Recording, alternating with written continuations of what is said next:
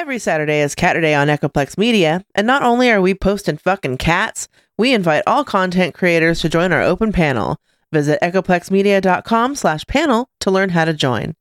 Every third Saturday is Operation Catterday, where we cover this week and last year and play the best clips from the cast of conspiracy characters that Now Space has learned to loathe. The show starts at 8 p.m. Pacific at twitch.tv/echoplexmedia. Find our full schedule at echoplexmedia.com. Don't forget to follow us on social media for beautiful food and inspiration.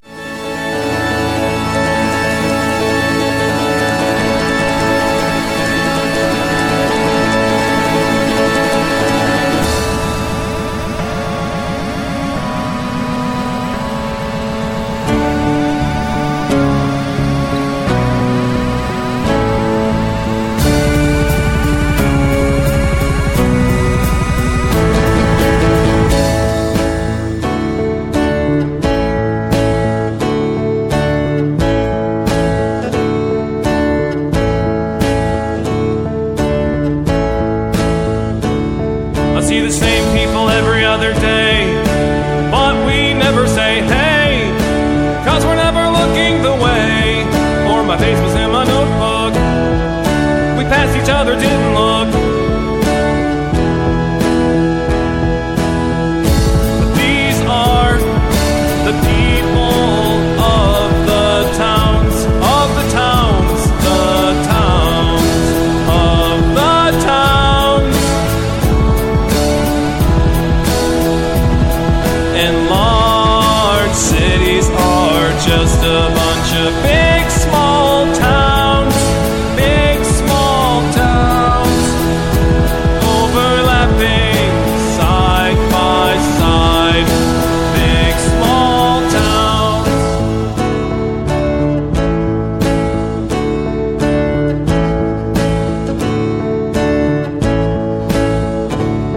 I see new people every day. Everyone's on their way, doing the things that fill their day, and I'm going places too, doing the things that I do with my time.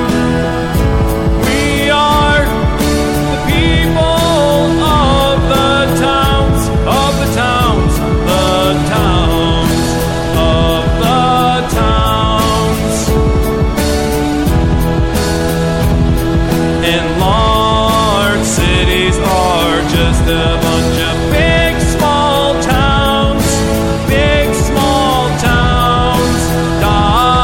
diagonal, top to bottom, big small towns.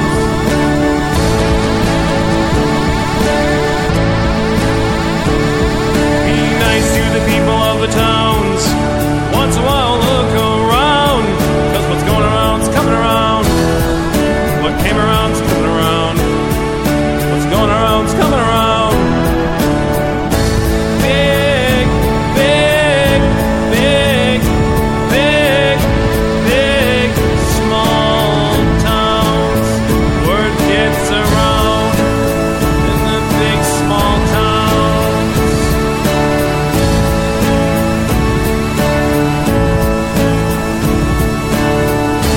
Big, big, big, big, big, small towns. Word gets around in the big small towns.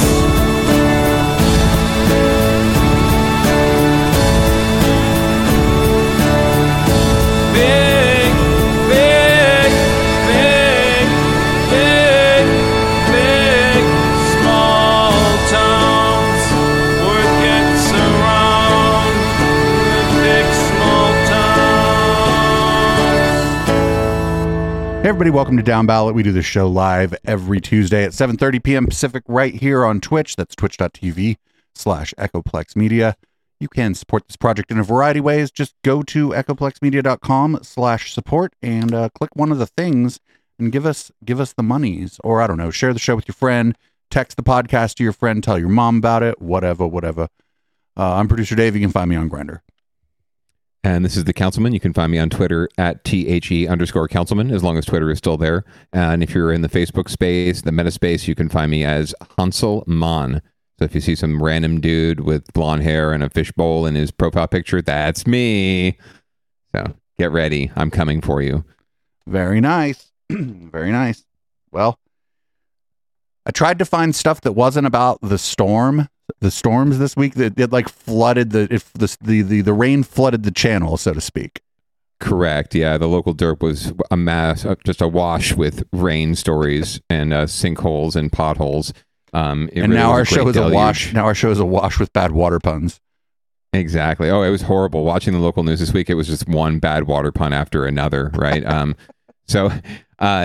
And in the first story you found is just glorious to lead off this. What's really glorious is the still that they chose. Check this out. Yeah, I can't tell if like the guy's wearing a hood or a shawl or like why is his face kind of like obscured? It just looks really shady. Is the truck chasing him? Like I just don't know. Right. I just don't know. Anyway, this is actually kind of a cool story. The first story we have for leading off here. It is. People were getting supplies in the Santa Cruz Mountains via zip line. So let's check out what NBC Bay Area has to say about that. Okay, imagine being cut off from leaving your home for more than a week. That's exactly what happened to a small community of Corralitos in the Santa Cruz Mountains. Last weekend, the bridge connecting part of the neighborhood to the main road washed out. But luckily, one man who lives there thought ahead. Daryl Hardy set up a zip line New Year's weekend when he suspected the bridge might go out. He says 7 households would have been completely stranded if it not for the zip line. So for weeks now, Hardy has been ferrying supplies and get this, people back and forth. Earlier, we spoke to Daryl about how he got the idea. I have to tell you, you're kind of blowing my mind here because you're telling me that people are using the zip line to leave the community to go out into the world to do whatever they have to do, and then they're zip lining back in. Is there, are you worried about safety? Is anybody worried about that? Is it, can anyone just put up a zip line and that's okay? Has it zip lining without a license? How does that work? You need a permit for that. The kit I bought is actually designed for this use, not necessarily for what we're using this? for, but for people. It's designed to, for people to zip, right? So the safety is always a concern, of course, especially when the water's really high. Right. And the height of the zip line itself, if you happen to fall off the thing, it definitely could cause some pretty good injuries or serious injuries, given all the rocks and debris below. But everybody that's been using it is very, pretty comfortable with it. And those who don't, we just shuttle the supplies in and out for them. Has anything like this ever happened to you before where you've been in this situation so isolated and was there even a concern as the rain started that you thought this bridge might be at risk of going? Well, as far as being isolated before, I'd say the closest thing is some of the wildfires we've had in the past. Mm-hmm. We had the Summit Fire was fairly close by and actually burned through our property. Fortunately, it didn't really take out any of the homes. And thanks to CDF, I will say. And as far as, the bridge itself goes, I came in New Year's Eve and the road was impassable because there was a bunch of debris on it. The water's flowing over the top, and I could see the retaining wall on the outlet side actually starting to give away already. So when I came back the next morning, it was in a lot worse shape. So it was pretty obvious as to what was going to happen, especially with the forecasts of more rain. That's pretty cool. I love how, I love though how she asks, has this ever happened to you before, or is this ever something you expected? I mean, duh, like you choose to live in, far-flung places and remote places, and you're going to end up eventually stranded for one reason or another, right? Like that's sort of what you sign on for. It's part of the risk and the reward of living out in the woods, right? So, I don't feel necessarily bad for anyone who's stranded because they decided to live away from civilization, provided they want civilized things, right? If they don't give a shit and they just want to be off the grid, then great. They probably love in life, right? But if they want, fresh milk and shit from the store with the fresh 2% milk, I don't really have a lot of sympathy for them. But yeah, I do that. You gotta love his, aren't you worried about safety? Well, yeah, we're being real safe. There's rocks and shit. You're right. I don't know that there's a conditional use permit to, use a zip line over a down bridge. I'm guessing you're kind of doing that at your own risk, and the city's not, or the county or whoever it is isn't liable if you do hurt your ass. But they're all adults. It seems like they can decide if they want to take a zip line over a zip fun, as it said, over the downed bridge. What I did notice about that is his connection, considering how far out he was, seemed pretty good to the local news thing. I wonder what kind of internet they got up there, because he was, a lot of times they'll be like, ringing in from Oakland, and then it's like a slideshow of the person, and it's like, what's going on? You have fiber probably in Oakland, and this guy out in the middle of nowhere, where, not for nothing, the infrastructure is also like being taxed pretty heavily by the storm, and his call went off without a hitch. Yeah, he's probably paying for really good, a really good setup, and he's set up for success there. I mean, like, he looked like he had a lot of storage in that garage behind him, like a lot of overstock, and like he's prepared for whatever. And judging by his shirt, he runs like an air conditioning or a heating company of some sort. So he's definitely knowledgeable about these types of things. So I trust that Mr. Hardy's gonna be in good shape. But yeah, anyone else up there, if you're counting on connections to civilization, again, just a friendly reminder, don't move away from civilization. Absolutely. So we're going to move on to winners and losers, where there's usually no winners unless there's somebody you're not rooting for, and then they're almost guaranteed to win. Our first story is about the ACE train. That's the Altamont Commuter Express. It primarily connects the Bay Area to Sacramento. That is its primary purpose. And over in Sunol, California, which is a place I used to drive my cars too quickly because the roads are very unpopulated and sometimes windy. Well, the train got stuck, or the tracks became impassable. We got two stories about them. One's like a quicker news hit, and the other one is like an on-location hit that's a little bit longer. Let's check out the first one. Nice. Welcome back. We're following that mudslide that trapped an ACE train traveling through Niles Canyon in Alameda County. Look at this video right here. No one was hurt, but county fire officials say 226 people are being rescued by a second train and being taken back to Pleasanton and the Pleasanton station. We just heard from a passenger that the rescue train is on the move right now. Joining us now, Division Chief Randall West from Alameda County Fire. And Chief West, thanks for taking the time to speak with us. So why don't you take us through what exactly happened here? Was that train on the move when that mudslide came down, or did it run into the mudslide? Okay, so approximately about 8:45 a.m. this morning, the Alameda County Fire Department, Fremont Fire Department, and CAL FIRE was dispatched to a train derailment. Upon arriving on scene, crews discovered that this was actually not a train derailment, that the train had actually stopped due to a 100-foot mudslide. So the men and women of all agencies mitigated the scene very quickly and in a safe manner. All 220 passengers were non-injury, and so what happened after they mitigated the scene, the passengers was transferred over to a rescue train, which you all just spoke of, that is actually going to the Pleasanton station as we speak right now. So the train, all the passengers have been transferred over to the rescue train and en route to the Pleasanton station. So everyone did a very wonderful job mitigating the scene very quickly and safe. Yeah, luckily no one was hurt, Chief.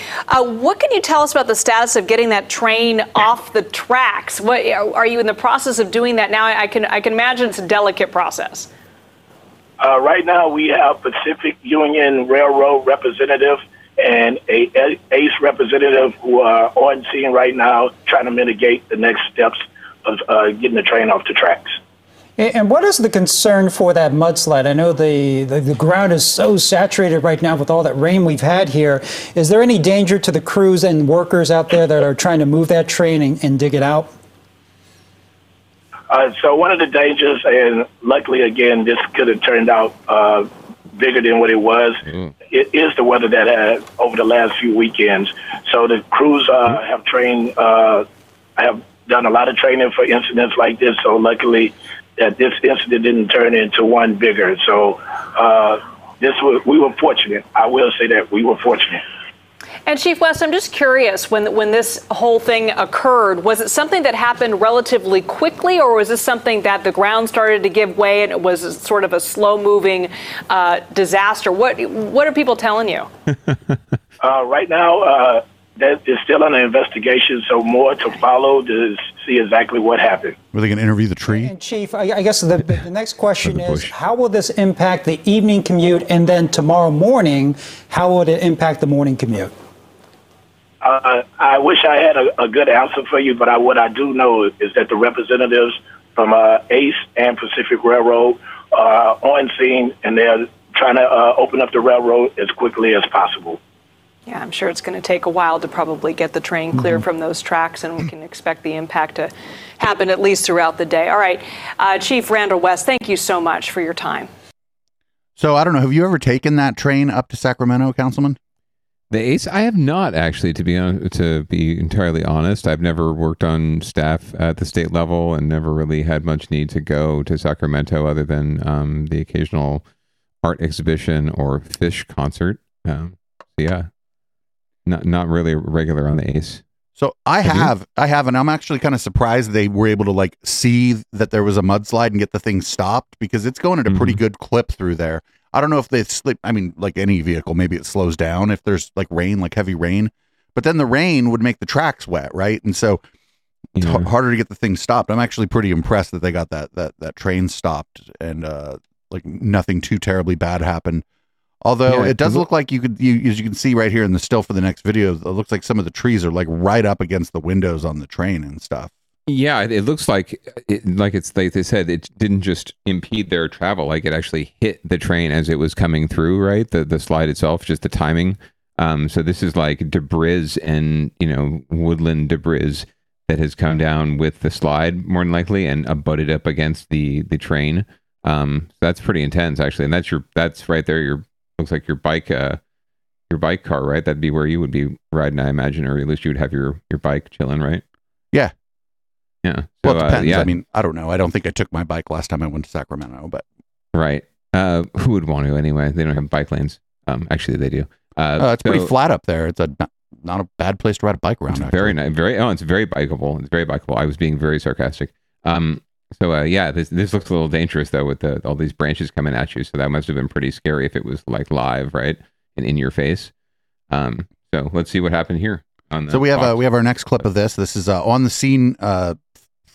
This is from Fox 2 here. Let's see what poor soul they sent to do this.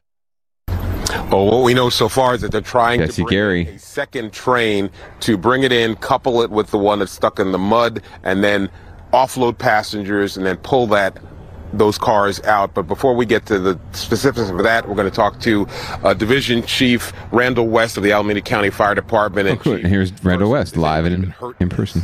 Okay, so around approximately 8:45 a.m. this morning, the Alameda County Fire Department, Fremont Fire Department, and Cal Fire Department was dispatched to a train derailment. Upon arrival, crews discovered that this was actually not a train derailment, but the train was stopped by a 100-foot mudslide. There was approximately 220 passengers uninjured. Again, I will say 220 passengers that were uninjured. So the men and women of all agencies did a very wonderful job by mitigating the scene very safely and quickly.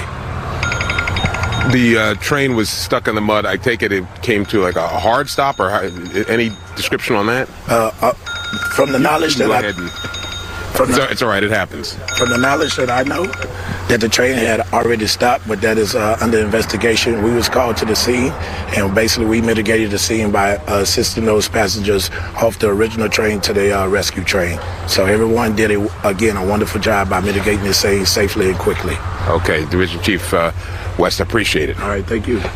So this happened at 8:45 this morning. We have video from our photographer, Dave Serrano, who made it closer to the scene, and you can see that the train is in fact stuck in mud, as the division chief said, 100-foot mud slide here in Niles Canyon. I hear a train. Okay. Come back live. I hear a train. I know we were on video, but if you could come back live. So that's pretty much the same information as the last clip. And it seems like maybe these two clips happened at around the same time because they were given exactly the same information. They say 100-foot mudslide. That's actually a very small mudslide. Mm. I mean, width-wise, is that what they're talking about? Width? Yeah, the width. Yeah, I think the width of it was 100 Yeah, feet. relatively speaking, the train's got to be much longer than that. I did appreciate Chief West, like, on his talking points. Like, God bless his soul. Any public information officer would be super proud. He just He got a question. He went right to the talking points, went right to the whole story, gave all the facts. And both times, both clips, by the way, had the exact same story. He stuck to it. Very, very well done, Chief West. Good for you. I give you the comms director round of applause. The councilman seal of approval. The councilman seal of approval for that. So good job, sir. You should run for office. So our next story comes out of UC Berkeley, and I'm very, very nervous because I think they found the body that me and my boyfriend had buried while we were there.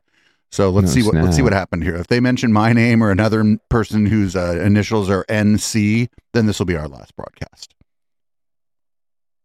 Should have dug a deeper hole. Unsettling discovery on the UC Berkeley campus. Authorities today say they found human skeletal remains inside of an empty building on the Clark Kerr campus. KTVU's Evan Sudofsky reports on the discovery and the attempts to identify those remains. We're here at the Clark Kerr campus of UC Berkeley, which is just southeast of the main campus. That is an unfortunate mustache. 21 is where authorities found a human skeleton. Campus officials put out an alert to students on Friday saying they discovered the remains on Tuesday afternoon. They have not identified the remains or said whether it was a man or woman who was found.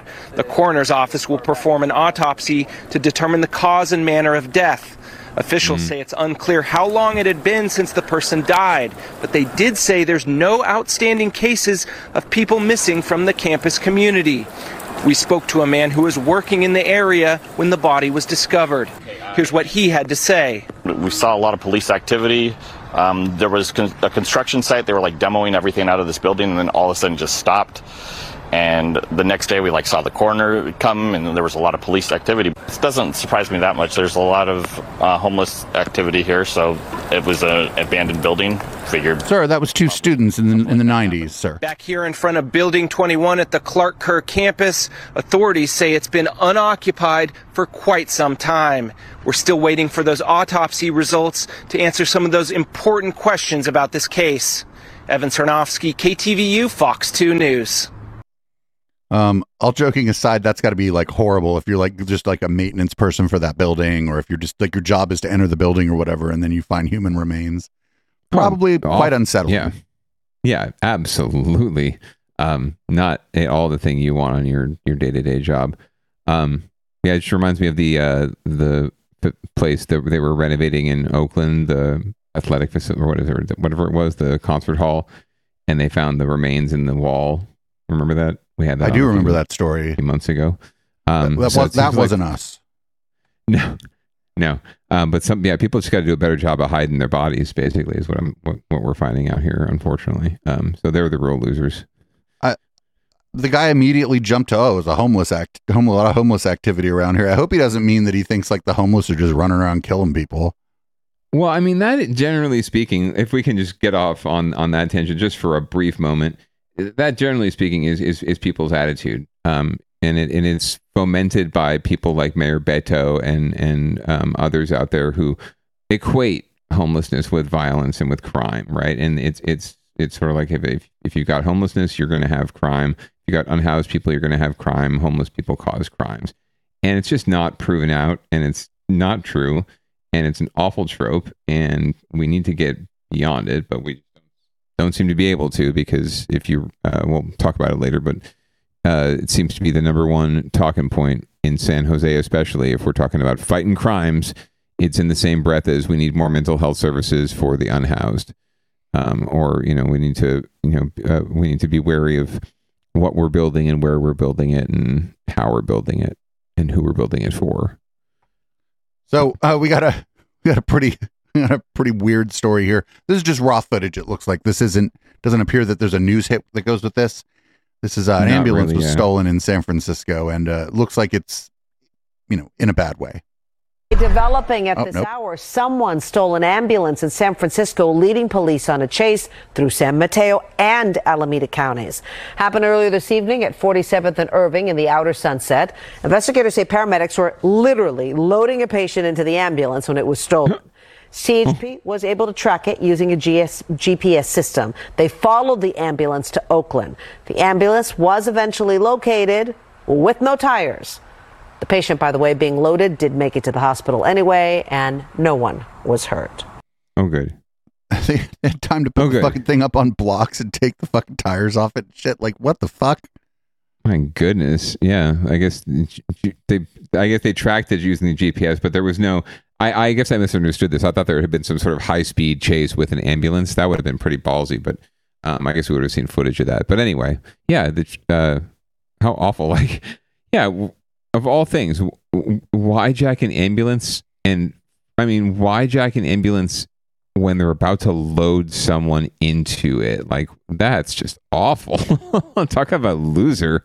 That's just the worst loser. Who would do that? Like, what if it was your grandmother who was getting loaded into that ambulance? You rapscallion, you. Maybe they really didn't like the person being loaded into the ambulance.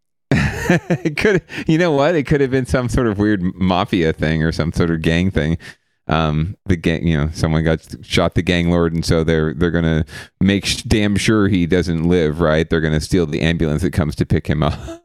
That's some like 80s cop show shit right there. Totally. Oh, it's Miami Vice. Right. Absolutely. Some pastel shirts to the max. So our next story here is this. Everybody saw this story, even if you're not from the Bay Area, you saw this story. It was looks like a gallery owner decided that he was going to take a hose to one of his homeless neighbors. Here it is. Here's the local news hit on it. A viral video has sparked outrage in San Francisco. It shows a local business owner spraying an unhoused woman with a garden hose. NBC Bay Area's Sergio Quintana talked with the man who posted the video and the man who used the garden hose. Edson Galvez says he was making a delivery when one of his employees just so casual. So he pulled out his phone and caught the stunning scene. So nonchalant. Cornered the guy, and this guy's like pouring water on plants. And then when we saw the lady doing like this, oh no, this is a lady. In the video that was first posted to TikTok, the man with the hose can be heard arguing with the woman, but you can't make out the specifics with one exception. Larry Maroney was working a construction job nearby and also saw what was happening. I see a guy hosing this girl down, and I thought it was not right. So I went over there to say, hey, what's up? Because I was going to take the hose and spray him. Oh, you should have. Collier Gwynn. He owns an antique shop and gallery here. The gallery is closed today, but I was able to talk with the business owner through the speaker in the door. Collier Gwynn claims he and much of the neighborhood actually knows the woman in the video decently well. The whole neighborhood is a part of the situation. The police force is a part of the situation. The city and the social services is a part of the situation. There have been repeated attempts to try to help this woman who is psychotic. Gwynn said, well, now extra fuck this guy. Yeah, so I've decided to help her by spraying her with water out of a hose. That was while I'm like leaning like James Dean against this, fencing. Like, seriously, bro? Fuck this dude. Yeah, like, loser. Just awful. To her situation and has called the police. Oh, really? Social services multiple times when he says she's become disruptive. There's absolutely nothing that can be done. They will take her to a shelter and they will turn her out in 2 days. They will take her to the hospital and they will release her within a day. So you decided to fucking spray her down with a hose during the middle of a rainstorm? How is that the solution? How is that helpful at all? Like, how about this, bro? Okay, they take her somewhere and they just release. Why don't you take her in? Why don't you try and help, right? Give her some food. Give her some shelter. Maybe she need that. Maybe that's what she needs to get her head straight. Maybe that's all it would take instead of like perpetuating the problem. Like, what's this going to solve? Nothing. To spray her with a hose. Edson Galvez, the man who posted the video, says he also knows the woman because he owns a business nearby. Okay, that lady doesn't go inside the business. She is sleeping on the street, but she's very calm. Yeah, I was putting quarters on the parking meter right now, and she was passing by. Larry Maroney, the man who saw what was happening, says he did confront Gwynn for spraying the woman. I can understand both parties. I feel sorry for the tenant, and I feel sorry for the lady. But the police had came out one time. There's nothing. He said there's nothing we can do. While we were putting our story together, a police officer came to try and talk to Gwynn, but the officer told us he didn't answer. According to a San Francisco police spokesperson, this is an open investigation and would not talk about potential charges. In San Francisco, Sergio Quintana, NBC Bay Area News. Yo. Prosecute. oh my God, like, fuck the cops. Jesus Christ. Yeah, seriously, someone should pick this case up and prosecute that motherfucker. That's awful. So our docket here is wrong. This is not Mayor Evil Beto who's going to chime in. This is San Francisco Mayor London Breed about to chime in about this video. The dude, I don't know, man. I don't know. It would be really, you know, that dude that went over to confront that guy, man, it would be really hard not to, like, you know, catch a charge yourself if you saw that. I don't know. It just seems like, yeah, right. It just seems like the absolute fucking inhumanity of what that person just did is just like, I don't know. You just tie him up with the hose and leave him out there or some shit. I don't know what you do, man. Yeah, I mean, it deserves to get returned in kind in some way. That's just awful. But let's hear what not Mayor Beto, but Mayor London has to say. The mayor of San Francisco, whose name is London. When I saw it, you know, all I can think about is what happened during the civil rights movement. This is, you know, sadly at a time when African Americans were fighting for our rights to be considered equal in this country. Even at that time, law enforcement and others used water hoses to stop protesters, and it just kind of takes us back, unfortunately, to that time. And no other human being should be able to do that to any other human being, period. As far as I'm concerned, it's assault. And there should be consequences. And clearly, we know that there are people on our streets who are struggling with mental illness, with substance use disorder. We know that people are very frustrated, but this is not the solution. This is not how you take out your frustrations and your anger, you know, on someone who clearly not only couldn't help themselves, but also someone who said they were not interested in pressing charges. It's clear that this person needs help, this person needs support, and this is what's wrong with our laws in our state around being able to help someone struggling with mental illness into treatment indoors, into a level of support, into a level of care like where we are today. Our system is broken, and right now, you know, Senator Scott Wiener had been working for years to make some changes to our conservatorship laws, and right now Senator Susan Eggman, we're working hand in hand with her on some of those changes. My hope is that we are able to help someone like this, even when they say they don't want help. But again, a solution is not assault. A solution is not a water hose. This is really disturbing and sad and frustrating, and it will be, from my understanding, dealt with. It's under investigation by the police department, and so we'll see what happens. So I don't know enough about the law, but it seems like that would be like an assault with intent to do bodily harm because of the weather, and then getting wet, it would like make you get really sick. Like there've got to be like enhancements that can happen, and I hope that guy gets a fucking book thrown at him. That would be nice, wouldn't it? I'm sure there's going to be no shortage. This has gotten enough attention, so I'm sure there'll be no shortage of pro bono attorneys who are willing to pick this up and help that woman get some justice. Regardless of whether or not she wants to press charges, I think that's more of that's like a citizen's arrest kind of a thing. I'll press the goddamn charges. Well, that's the thing is, if he's charged with a criminal offense, it's the DA that presses charges anyway. So right. She doesn't even have to have anything to do with it. I mean, the evidence is right there. There's no, yeah, you know what I mean? The evidence is right there. There's no, she doesn't have to do nothing. You know, that's an open and shut case. It's clear. It's very clear. All right, well, that's winners and losers, but we always wrap up winners and losers by asking someone to get their shit together. But now it's this round, I think it's people need to get their potholes filled. And that's not a euphemism. Along the peninsula, the rain continued to pound the Bay Area coast. High winds. Ew, that's a euphemism too. Flooding has meant power outages and roadblocks for many. Sinkholes are also another big issue, impacting cities from Pacifica to Pittsburgh. ABC 7 News reporter Ansar Hassan traveled around much of the Bay Area to bring you this story. The afternoon rain pounded the Bay Area, but for surfers, the weather was almost perfect, says Rob Bellamy. So there's higher tides and lots of like really good waves, to be honest with you. Lots of good barrels because of the offshore winds, bigger surf. But, for people who are experienced, it's not really any issue. But those offshore winds, combined with heavy downpours, continue to wreak havoc back on land. A short distance away in Pescadero, the road collapsed. It's this type of impact on infrastructure that worries Pacifica resident Jen Bonta. There have been big waves. We have had trees down. The high school that my daughter attends, Terra Nova, had a power line come down near campus and crushed a car. From Pacifica to Pescadero to Pittsburgh, there have been power outages, clogged storm drains, lightning and flooding. I'm sure you're aware of all the flooding, right? If you needed to get out, we can escort you up the street. In Pittsburgh, police went door to door to warn residents of a sinkhole that opened above a storm drain line, dumping more than a foot of water onto residential streets and flooding this neighborhood.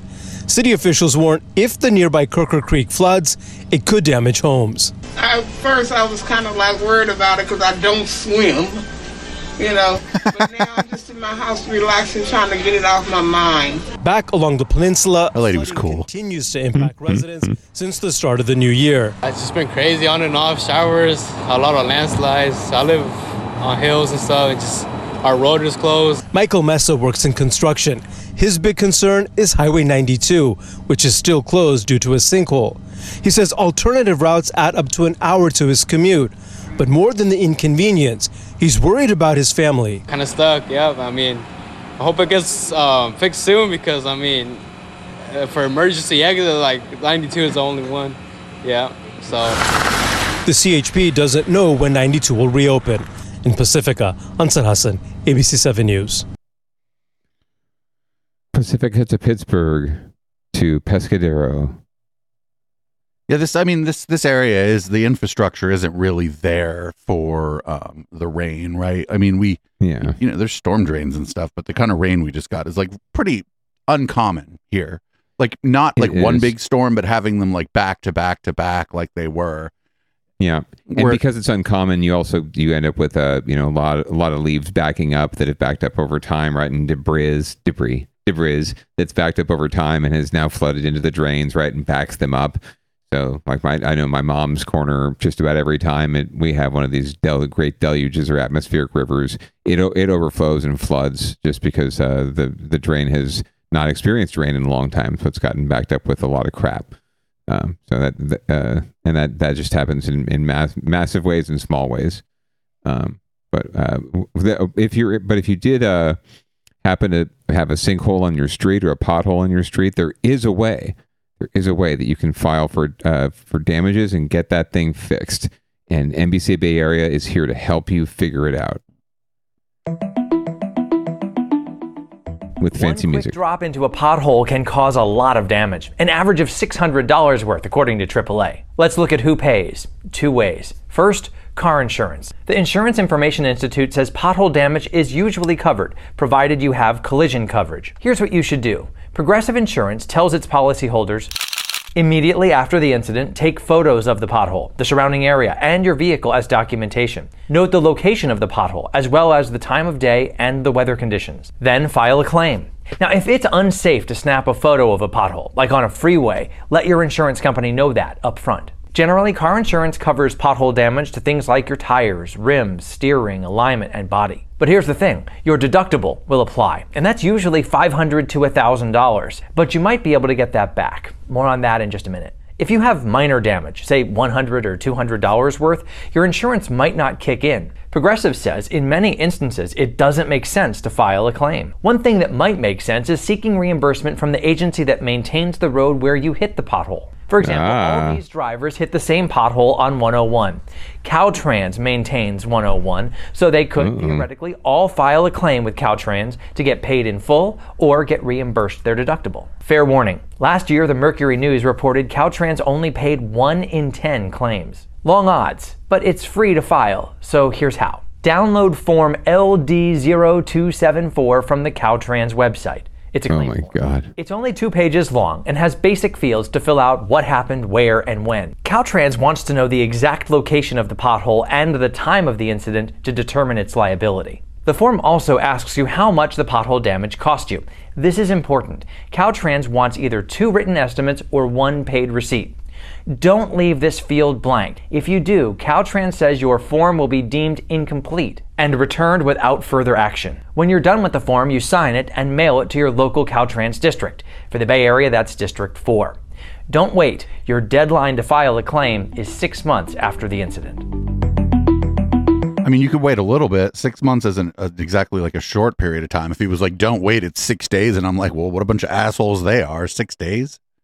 Yeah, no, 6 months is pretty standard, though, for government claims. So, it's a good amount of time. So if you can't get it done by then, probably shouldn't be filing it in the first place. I do feel like having to download and then print out the form and then fill it out and then fucking mail it to them. I feel like it's like putting obstacles in the way. This should be something you should at least be able to get started like online, like with an online form. And then if they need more information than was on the online form, or if you need to sign something, they should mail it to you. One would hope, right? One would hope you could do most of it online, especially a pothole claim or a claim for damages like that. So, we love to keep people informed, especially if you don't watch NBC Bay Area. We do it for you. We watch so you don't have to. And I don't know. Potholes on the freeway tend to get filled pretty quickly, just because so many people are going on the freeway. I think where people really get their cars fucked up is like in neighborhoods. Yes, and when the roads have gone a very long time without being repaved, like you have in much of the South Bay and San Jose especially. That is getting resolved thanks to your tax dollars at work. But it's been a long time coming, and there's some roads that have just not been repaved for many, like including mine, for many, many years, decades in some cases. Yeah, the street that I'm on desperately needs to be like repaved or worked on. There's a lot of like it seems like it's from the trees, like from the roots of trees, they're kind of pushing up the pavement. Oh, sure, yeah, and it wears down the cars, for the folks living on that street over time. But because the volume isn't there, right, it's not in fact impacting, the traffic or the commute, right, or thousands of drivers. They'll let it fester, right, because it's a low priority, right. But tell that to anyone, on your street. Your street's always a priority, right, right. To you. Hasn't fucked up my bike too much yet, but they're actually little jumps if you're on a bike, so that's different. Whee! The kids love it. The kids love it. I shouldn't be jumping my bicycle. I'm 46 years old. What the fuck? Oh, come on. You're the one who's showing the kids how to do it, aren't you? Safely. Show the kids how to fucking crack your skull open. Safely crack your skull open. Show the kids what an ambulance looks like in person. Just make sure that it doesn't get stolen before they get picked up. The kids would be like, I don't like that guy anyway. Steal the ambulance. Kids are like, All right. Well, shall we head down ballot? Yeah, let's move down ballot. We cover like local stuff that is more directly political. We cover local elections, goings on in local city councils, like right here. Apparently, San Jose City Hall gears up to appoint new council members. To the chagrin of no one, no one's going to be pissed off. This is going to be a great story where everybody holds hands, I presume. Oh, completely. Yes. Okay, let's go ahead and take a break from the weather now and talk politics. Next week, key decision is going to be made shaping San Jose's. People are like, actually, can we go back to talking about the storm? That was great. Yeah, can we talk about the weather, please? For the next 2 years, the city council took a controversial step to appoint its two newest members instead of hold a special election. So now the council has narrowed the candidates to a short list. NBC Bay Area's Ian Cole has been working on this story for us. So Ian, let's go ahead and pretty much start with what got them to this point. Why did they decide to appoint? Yeah, well, Audrey, we got here because the two previous members got elected to different offices. Sylvia Arenas is now a county supervisor, and then council member Matt Mahan was elected mayor. So that leaves a void in District 8 and 10. And after a lengthy debate in December, the city council voted 7-4 to appoint the two council members instead of hold a special election. Opponents argued a special election would cost the city more than $10 million to hold. It's the first time in almost 30 years San Jose will appoint instead of elect. Councilmember Pam Foley voted against it along with the new mayor.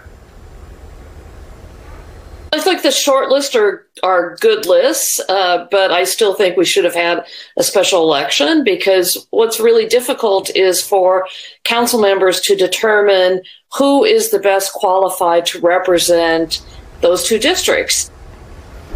Okay, so some happy with the decision, some not happy. Ian, I guess we're in the situation now, so I'm wondering who's on that short list.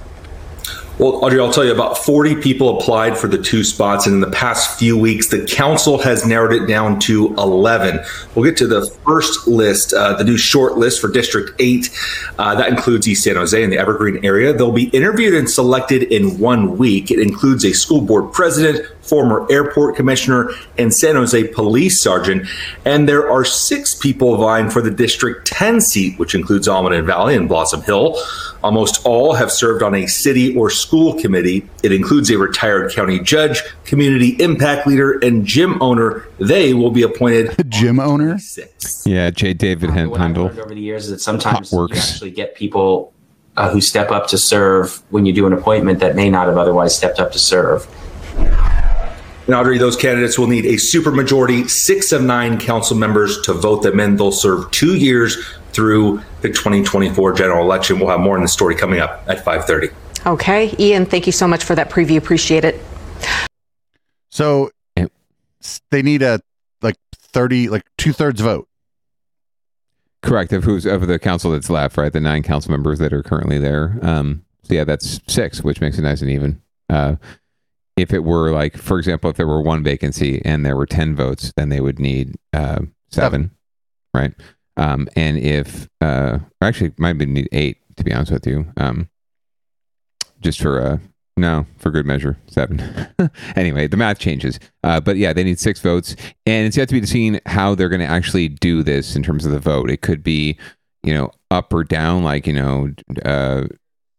just vote for whoever your first choice is, right? And we'll see what happens. They could also try ranked choice voting for this, because it's not governed by, city election laws. It's pretty much the council can decide the day that they do this, how they want to do it. So they could try ranked choice voting. They could try a variety of measures to elect. It's going to be hard to find consensus because this council is kind of fractured right now between the mayor and his ally on the council, and then the rest of them. But at the end of the day, someone's going to get appointed to both seats. So District 8 happens next Tuesday. It'll be happening more than likely, but going down as down ballot is being broadcast and then recorded. And then next Thursday, we will have the battle for District 10. So I imagine the week after that, we'll be using this space to bring you some of the highlights from those council interviews, because it's going to be live in person at council. All those folks get interviewed and cross-examined by the council, and then council deliberation and public comment. It's just going to be a blast. So I advise you all to get your popcorn and be ready for a really fun show. Do you have any favorites on that list? Anybody you like? There's people I like. I mean, I don't, the District 8 list, I don't know particularly any of them all that well. And I don't know who would necessarily make the best representative out of those folks. But we shall see. I don't really have a horse in the race, as it were. And then in District 10, I do have a horse in the race, but it's not for myself, it's more for the good wife, pulling for her candidate. 'Cause it's always good when people that she supports and she's assisting and advising do well. It really bodes well for our political clout. So I definitely pulling for her candidate there, but I can't speak to who that is. But if you know the good wife and you know her general values, and you look at the candidates for District 10, just think about who stands out, which one of these is not like the other, and I think you might understand where she's coming from and who she's supporting. For sure. But anyway, I don't know who any of those people are. I just thought it was funny that one of them was described as a gym owner, and that person could be a perfectly great choice for council. I just thought it was funny that they were described that way.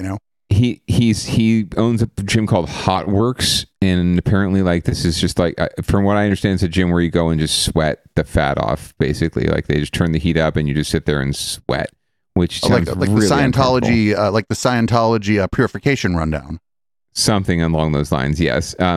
He is, he seems palatable to some of the council members, from what I understand. But that's mainly based on paper and application. And he's probably got a good personality. If he's a small business owner and a gym owner, he's probably got a good personality. He's probably got like a lot of really strong, passionate kind of mentality. So that goes a long way. Personality goes a long way in this business. Especially for an appointment. Correct, because this is really the best possible electorate situation you can think of, right? You're really just angling for 6 votes out of 9 people. You have 9 people to talk to, right? If you run for city council, and these people will have to run very quickly and turn around very quickly and run again, because the primary for their race comes up in March of next year, so they're going to have to turn around and run really quickly. You're facing a situation where you've got to talk to tens of thousands of voters, right? And you've got over 50,000, probably 50,000 registered voters in each district. So you're talking to tens of thousands and trying to get thousands and thousands of voters to vote for you. Whereas here, you just have to convince 6 people that you're, the most qualified, the best candidate. It seems very doable. Or that you're going to vote with them. Or that you're going to be their little ally, and you're going to help them get what they want done, right? And you're going to be their political ally, and you're going to give them political clout, right? Absolutely. That's why some of them do it. Some of them do it for altruistic reasons. Some of them do it because of that. And in a way, it's almost more challenging, because you're really having to gear yourself towards these specific personalities, right? And answer their specific questions and their pet peeves and their issues. Whereas, you can sort of get away from the individual issues and really focus on more issues you're hearing in more of a larger context when it comes to a bigger campaign, a broader campaign, right? You can compartmentalize issues and deal with them in macro, whereas here you have to deal with them in micro. You really do have to address Pam Boley's specific issues, Sergio Jimenez's specific issues, Matt Mahan's specific issues, right? If you want to have a chance to get those 6 votes, you really have to speak to what they want and what they're looking for and to their concerns. And so it's a little more challenging in a way to get those 6 votes than it is to get 6,000. But that's the nature of the beast that they've created. So next week we may be running some of the city council footage from from tonight, essentially. It would be fun. Yeah, it's going to 3 p.m. I think is the time certain for the District 8 discussion on the 24th. And then there's a whole separate meeting to do District 10. But we'll find out a lot on a week from today as far as how the process is going to work. And it could be happening live as we're on the air. We could do a little live streaming action. Who knows? Yeah. Like the like longer form content, like what I do late at night when I'm drunk. Exactly. I'm happy to join that. So stay tuned. We'll see what happens. As long as, and if all we have is like, hey, it's sunny again news next week, then I think that it might be the only thing we have to run. So as far as politics. Oh, this is the Bay Area. There's a lot of people here, and a bunch of dumb shit's going to happen next week. I'm not too worried about it. Yeah, there'll be someone with like a pipe bomb fixation, or something along those lines, or someone getting shot on the freeway. So it looks like up next we have some good news out of Oakland. We've covered this. I'm bad with time. Time's all distorted, but maybe 6 months ago we covered there was an uproar in Oakland about them closing some schools. And it looks like the Oakland Unified School District is actually reversed course on some of that. So let's check out what KPIX5 has to say about it. Big sigh of relief for some families and teachers in Oakland after a year of sit-ins and protests. They won a major victory this week when the new school board reversed the decision to close several schools. District officials said it was necessary to shut down these 5 schools next year to balance the budget as it faced declining enrollment. Well, now all of them will stay open. And Dahlin reports there are differing opinions on whether the district can handle the financial consequences. I literally was crying the whole night. Happy tears when mom Christina Visi and her son Jordan found out their school, Carl B. Monk Elementary, is saved. Carl B. Monk feels like community. It feels like home. It feels like comfort. And so the fact that this is going to remain open and my child will have that next year I'm elated. Christina attended many school board meetings to fight the closure. The previous school board voted last year to close or merge 11 schools over 2 years due to budget issues. These kids were out of school for a year and a half due to a pandemic, and then they come back and now it's like, my school might not be here and that's even more traumatic. The new board, with a progressive majority, voted this week to rescind the closures. The new board president, Mike Hutchinson, says they have the money to keep the schools open. The last thing I will ever do is bankrupt the school district that I love, and our financial health is sound. And so this is why we are able to move forward in these sorts of ways. He blames years of financial mismanagement for previous budget shortfalls. The district is still under receivership because the state took it over after Oakland Unified ran out of money 20 years ago. While the district is projected to be financially stable for the next 2 school years, experts say that's due to one-time pandemic funds. The district's chief business officer says Oakland Unified has to be disciplined with its spending to stay healthy. We have a number of schools that are smaller than 200 students. I call them micro schools. They're not even small schools, they're micro schools. Board Director Sam Davis voted to keep the school closures. He says short-term pain leads to long-term gain. Oakland Unified has 77 schools serving about 34,000 students. In comparison, Fremont Unified has 41 schools and close to 33,000 students. San Jose Unified also has 41 schools serving 30,000 students. And Stockton has 54 schools serving about 36,000 students. It's apples and oranges. We do not have a problem with being able to fund our school district. When you have 77 schools, you divide the pie up into 77 slices. Each school is getting a much smaller slice. As for Christina and Jordan, they believe keeping their school open can help their community. We can be creative, they can be creative in their approach with money. Since Oakland Unified is still under state receivership, the state trustee can cancel the board's vote. The board is set to meet with the trustee next week. So the school board voted this week without having the financial analysis. District staff is scheduled to present a financial impact report at the next school board meeting, and that's in about 2 weeks. So that's good news. But it seems like we run into this problem where you have one school board and they have like one point of view, and then the next school board has like a different point of view, and they just come in and reverse whatever the previous school board did. And it seems like longer term, if that keeps happening, it's going to be harder and harder for these school boards and like local government agencies to actually get anything done, because they're going to be busy undoing what the last group of people that were in there did.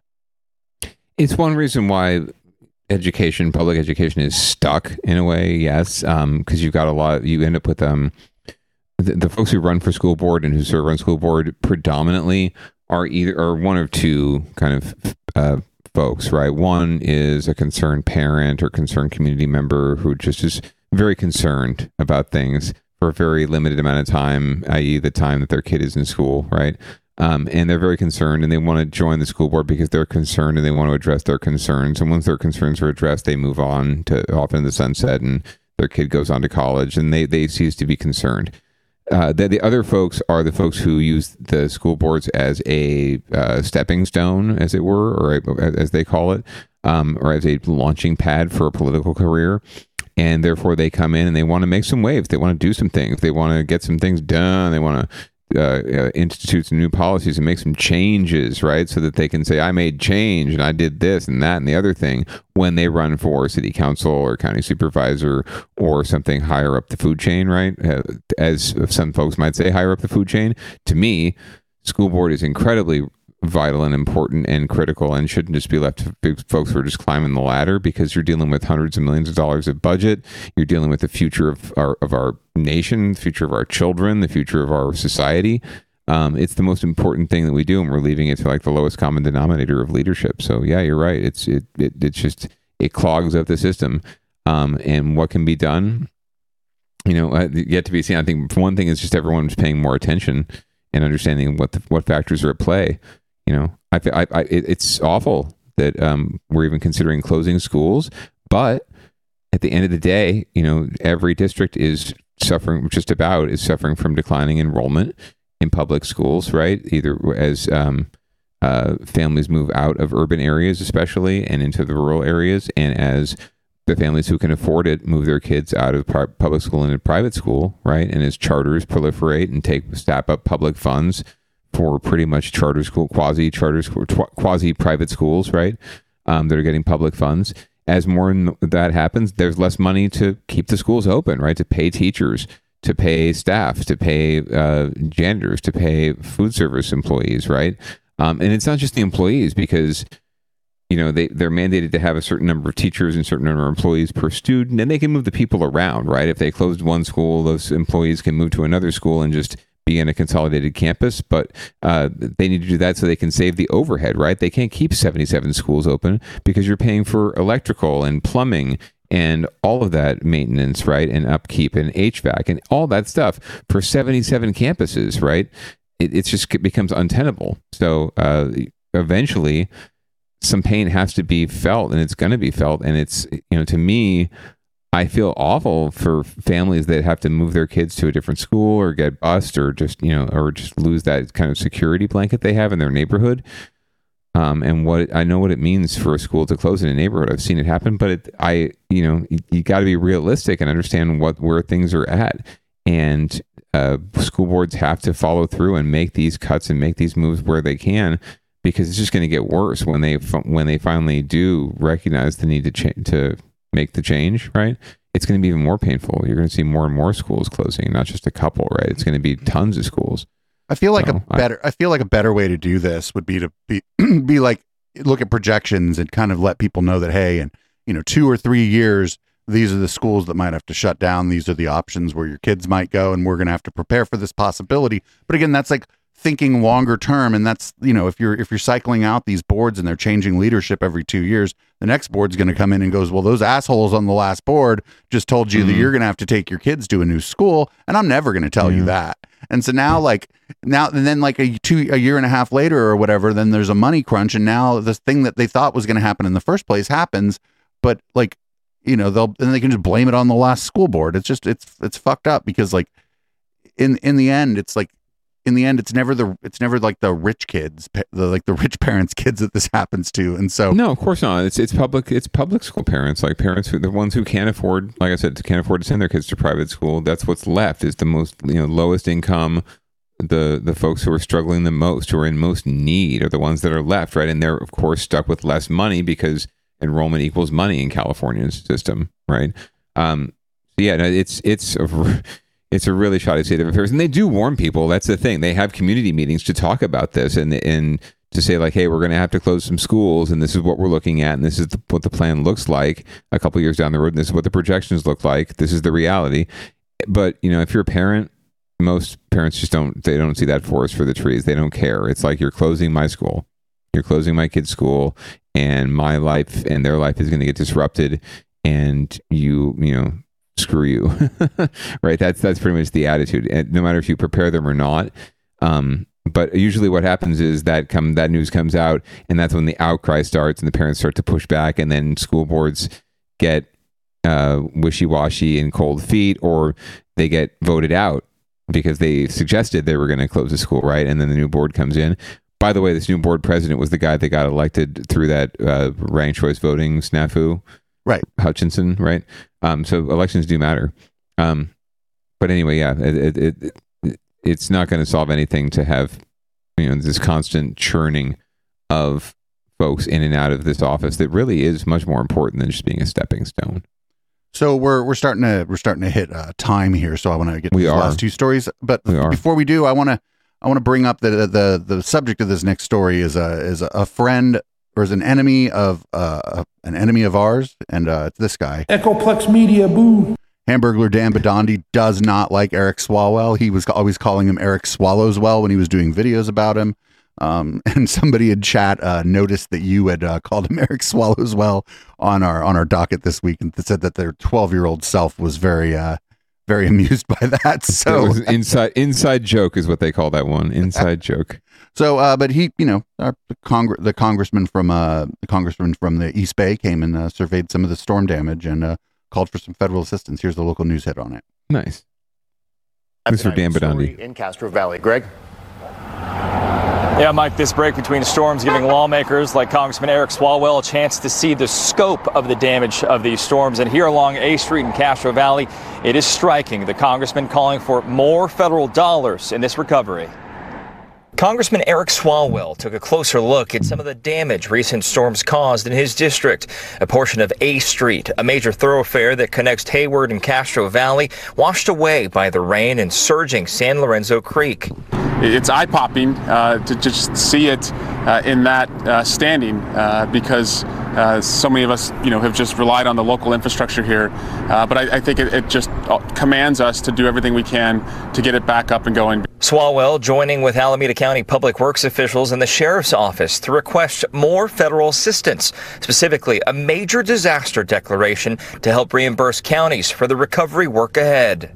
The known damage so far, estimate is $52 million. 83% of the current estimate is directly related to critical public infrastructure, such as roads, canals, school damage. First storm that we've seen like this in many years, and it's taken a toll on our critical infrastructure.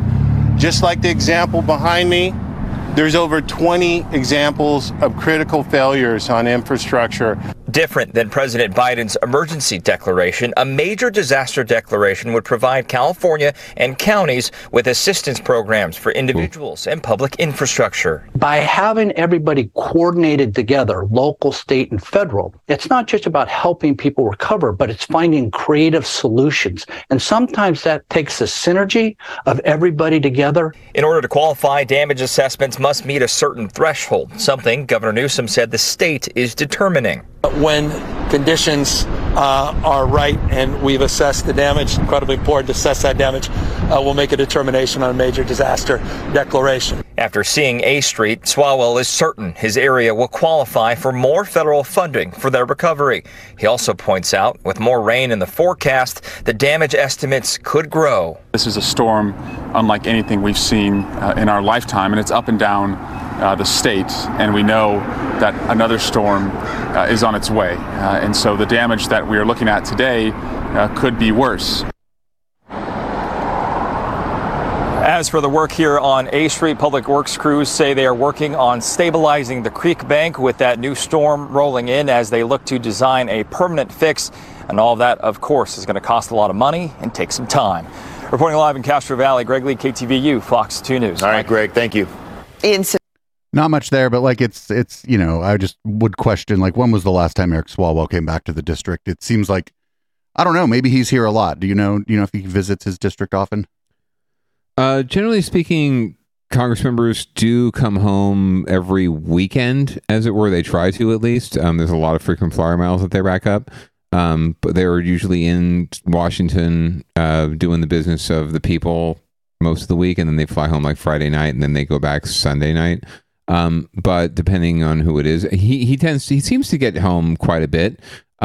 He also has a lot of committee work in Washington that keeps him there as well. But he seems to get home enough, as much as anyone else. And he's no longer he's not really in a swing district, so he doesn't necessarily have to show up as much. But he does do his fair share, and I think he's angling for something in the future. Obviously, he ran for president briefly, so he's looking at his future prospects too and thinking about things. So we'll see, and maybe there's something local he can come back to if he doesn't want to stay in Congress for really however long he wants. I think he's got a pretty much open ticket to stay in Congress for however long he wants to be there. Great. So for our last story, we always do an animal interest story. Usually it's a cute animal interest story, but this week it's all of a sudden, rats. New at 10, a warning from pest control experts. The storms and flooding can lead to rodents and other animals looking for shelter. KTVU's Jenna Katsuyama live tonight with us with more on all those phone calls coming in about rats and mice. Jenna. Well, Mike, I talked with vector control offices in Alameda and Contra Costa County, and they both said that when the weather gets wet and cold outside, then they get a lot of calls. And we learned today that there are many ways that rats and other rodents can get into your kitchens and bathrooms. Gilbert Jaimez calls himself Ratman, and he is on what a rat man. Looking for clues at this Lafayette house. You can see this little dark smudge mark.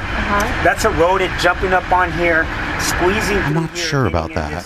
sub area right here. This might be rat pseudoscience. So their bodies are kind of greasy, and those are rub marks. Jaimez owns a professional pest control company and Their says bodies are kind of greasy. he's been flooded with calls this week for rodent control. Rats are always active. However, this last storm, I've been getting calls like 3 or 4 a day.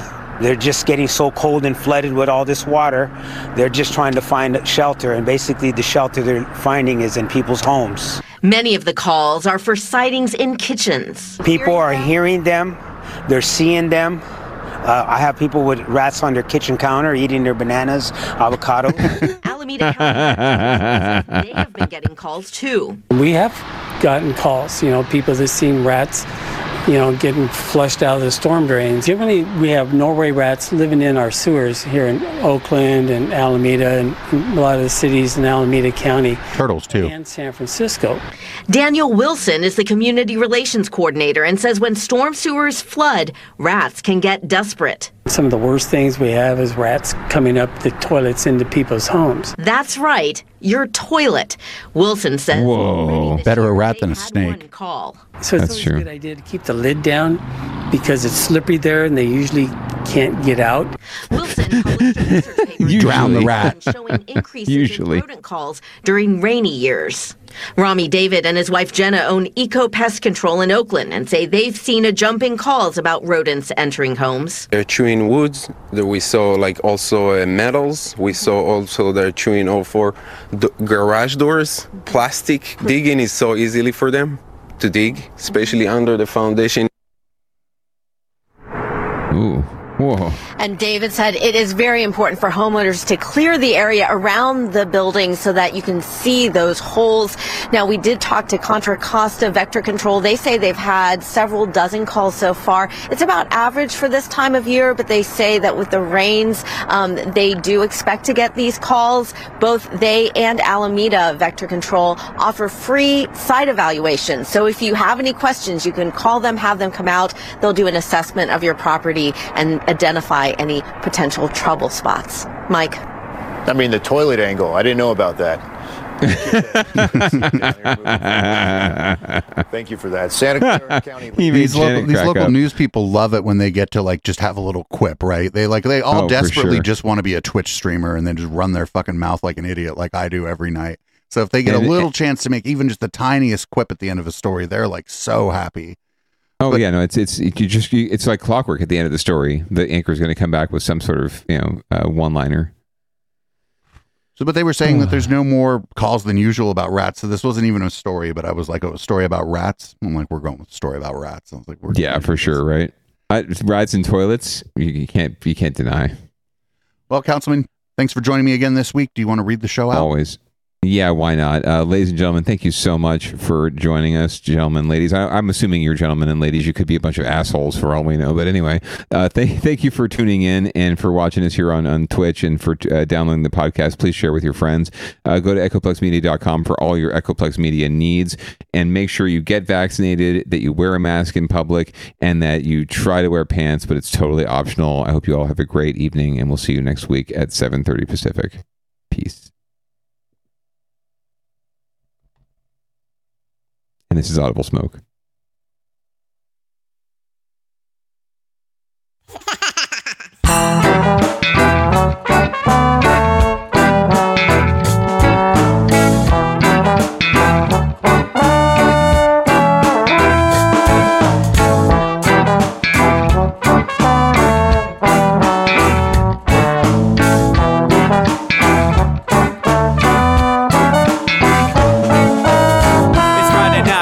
Time to get the party started. Pick up my phone just to check and see who's calling. Dress up real nice for the ladies at the bar, and I'm driving in my car just to get to where they are.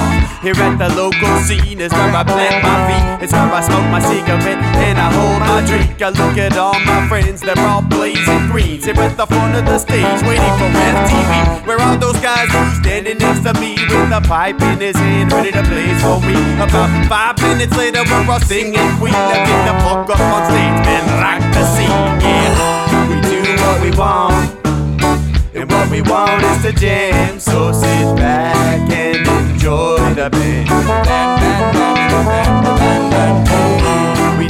what we want, what we wanna do, and what we want is to jam. So sit back and enjoy the band. Enjoy that band. I turn and head back to the bar for a refill, man, because you know where we are. We're headed out to the car to smoke another one and another one. Now just when the magic starts kicking in, I hear relapse playing, you know it's time to head in. Alright everybody, now it's time to grab a new drink, spark it if you got it, and then pass it to me. Yeah, we do what we want, and what we want is to jam. So sit back and enjoy the band. We do what we want to do, and what we want is to jam. So sit back and enjoy the band. Enjoy that band. Last up on the bill for the show tonight is Down and Dirty at 5, so we're headed outside to spark up another joint. Now who's got my lighter? Stoner E, of course, shouldn't you be inside? I'm all up in this bitch, being who I gotta be. I'm fucked up like the U.S. economy. The truth is that I don't think logically. Stoner E take you on a psychedelic odyssey. Now inside motherfuckers is rocking me, and outside shit we smoke a lot of broccoli. Rocky the roller, yo, that sexy girl be jocking me. Ain't too drunk to fuck, but I'll probably do it sloppily. We do what we wanna do, and what we want is to jam. So sit back and enjoy the band. Enjoy the band, enjoy the band. We do what we want, and what we want is to jam. So sit back and enjoy the band. Yeah, yeah, yeah. Marley say that he like jamming, and he hope he like jamming too. Well, I gotta say, thank you, Bob, we do. Yes, I gotta say, thank you, Bob, we do. Well, Bob Marley said that he like jamming, and he hope he like jamming too. Well, I gotta say, thank you, Bob, we do. Yes, I gotta say, thank you, Bob, we do. We do what we want, and what we want is to jam. So sit back and enjoy the band. We do what we want, and what we wanna do, what we want is to jam. So sit back and enjoy the band. Enjoy that band. We do what we wanna do, what we want is to jam. So sit back and enjoy the band. Enjoy that band. We do what we want, and what we want is to jam. So sit back and enjoy the band. Yeah, yeah, yeah. Just what we want and enjoy the band. So sit back, just sit back and enjoy the band. We just what we want and enjoy what we want is to jam. So sit back and enjoy the band.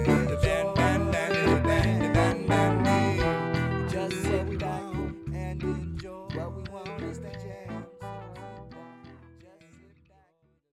Hey everybody, we got a brand new swag shop. It's powered by Fourth Wall and it's really great. It's at eplex.store. That's EPLEX.store. Hopefully you find something there you like. I'm partial to the one with Jordan Peterson and Jesus.